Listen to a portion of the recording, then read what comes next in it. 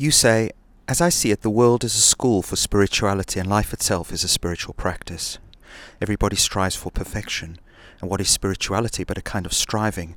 There is nothing contemptible about the so-called common people and their common lives. They strive as hard and suffer as much as the spiritual seeker, only they are not conscious of their true purpose. Life asks, in what way are these common people that you refer to, me being one of them, spiritual? You say, well, our ultimate goal is the same. What we secure by renunciation, the common person, the everyday person, realizes through experience. The way of experience is unconscious and therefore repetitive and protracted, while the way of spiritual seeking is deliberate and intense and therefore can maybe be more rapid. Life says, yeah, maybe the periods of seeking and experience alternate. First experience, then seeking, then again experience, then again seeking. You ask, what's the point of that? Life answers, well, weak desires can be removed by introspection and meditation, but strong, deep-rooted ones must be fulfilled, and their fruits, sweet or bitter, tasted. You say, why then should we pay tribute to spiritual seekers and speak slightingly of those whose lives are led by experience? Everyone's a sort of spiritual seeker in a way. Life says, on the human scale of values, deliberate effort is considered praiseworthy. In reality, both the spiritual seeker and experience seeker follow their own nature according to circumstances and opportunities. The spiritual seeker's life is governed by a single desire to find the truth.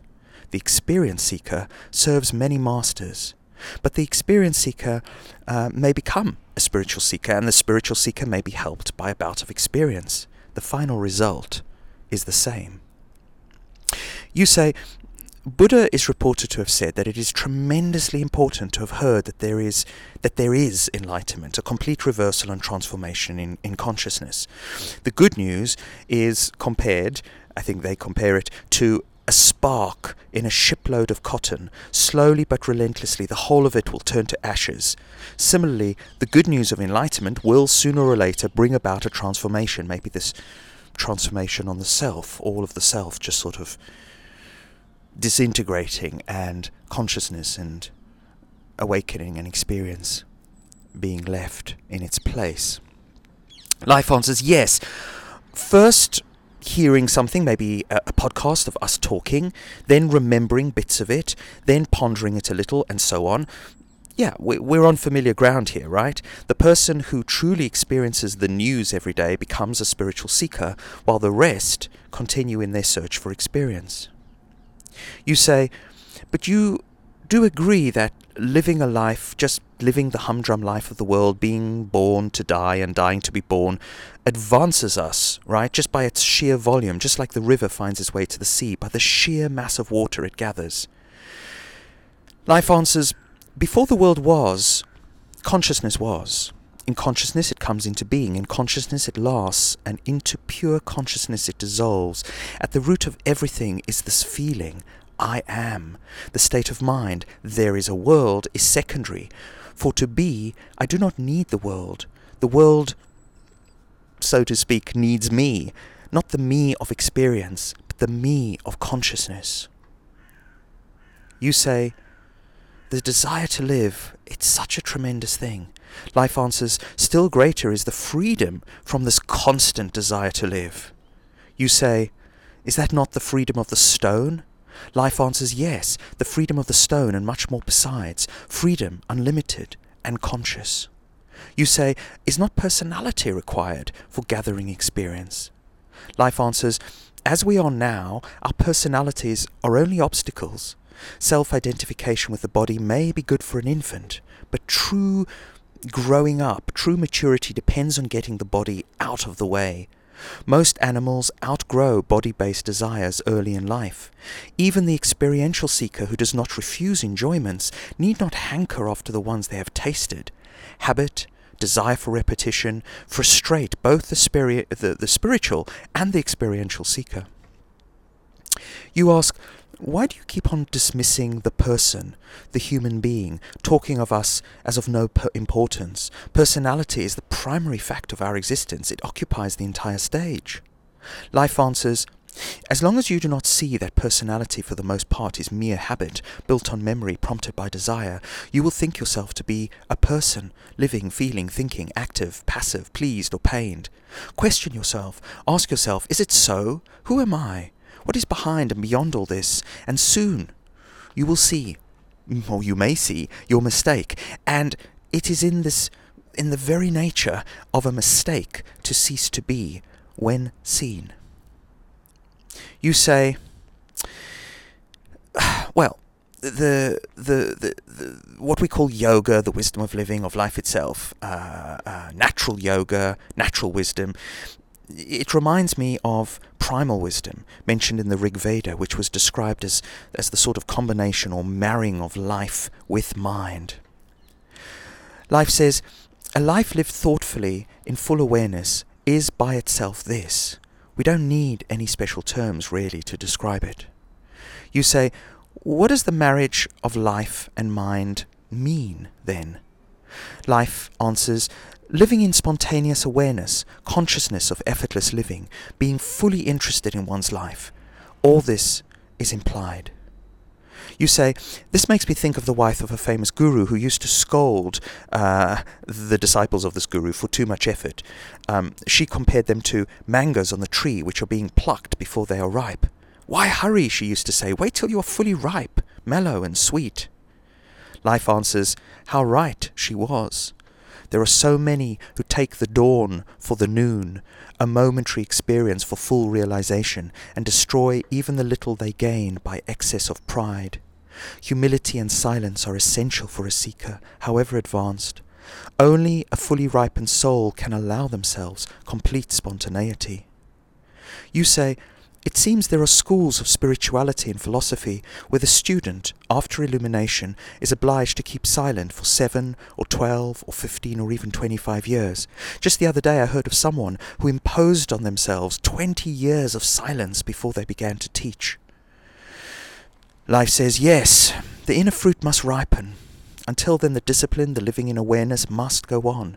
Gradually the practice becomes more and more subtle until it becomes altogether formless.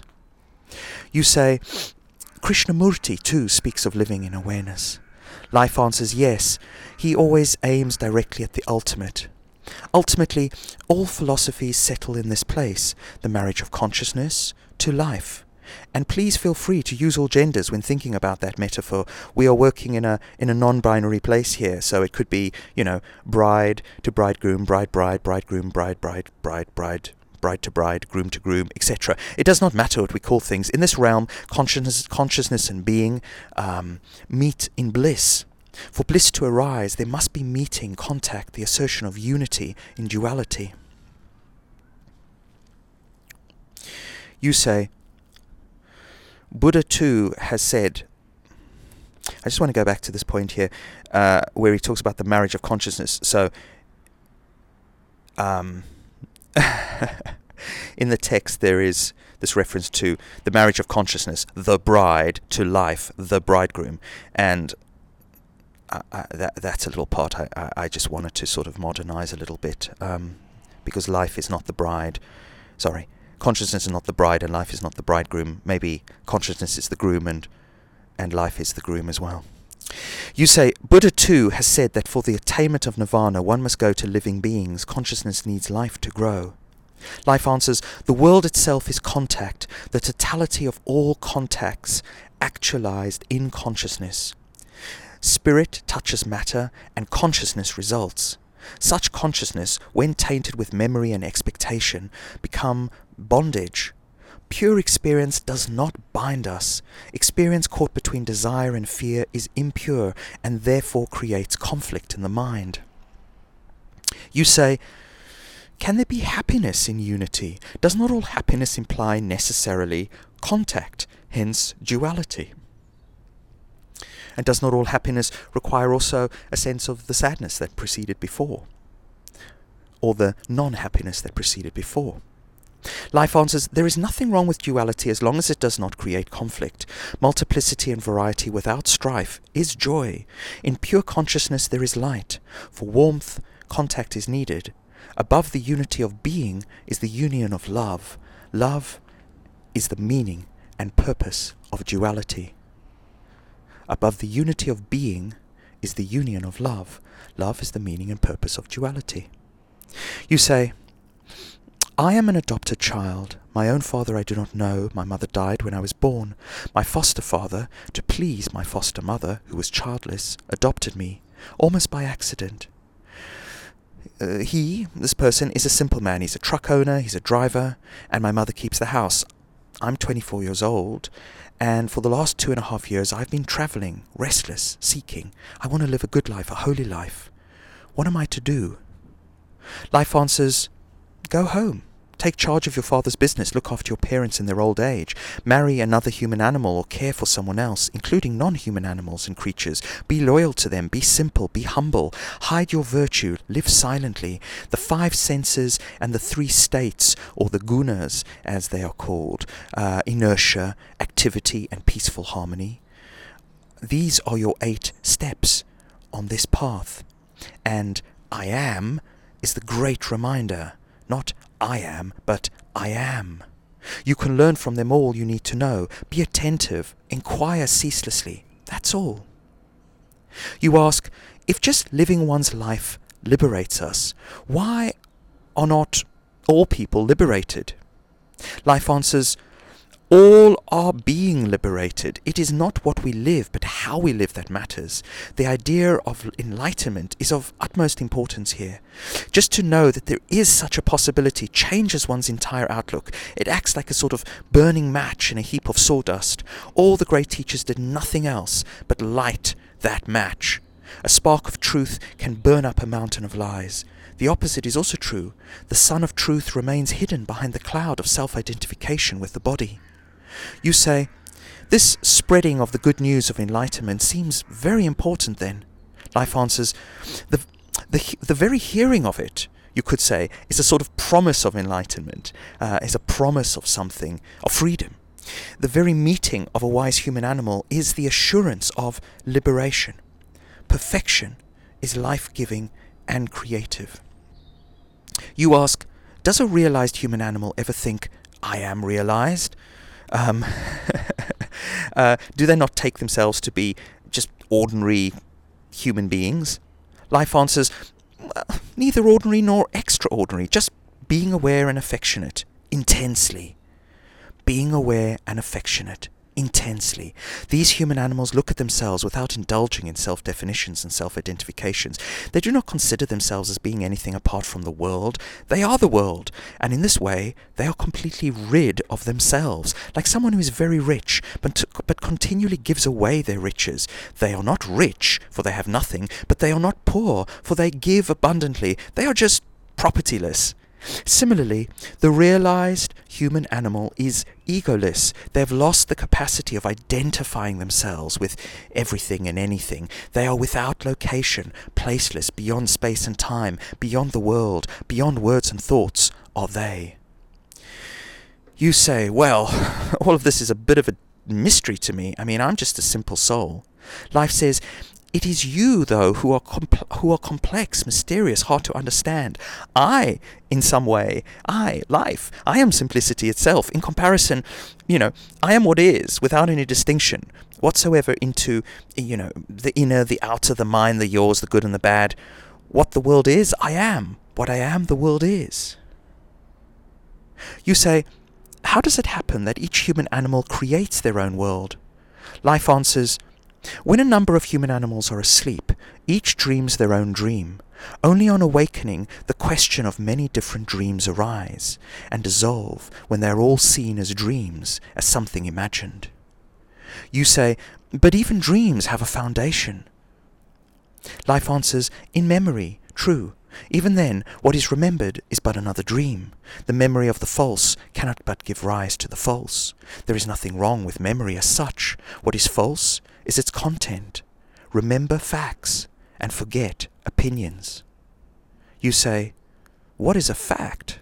Life answers, A fact is what is perceived in pure awareness, unaffected by desire and by fear. A fact is what is perceived in pure awareness, unaffected by fear and desire.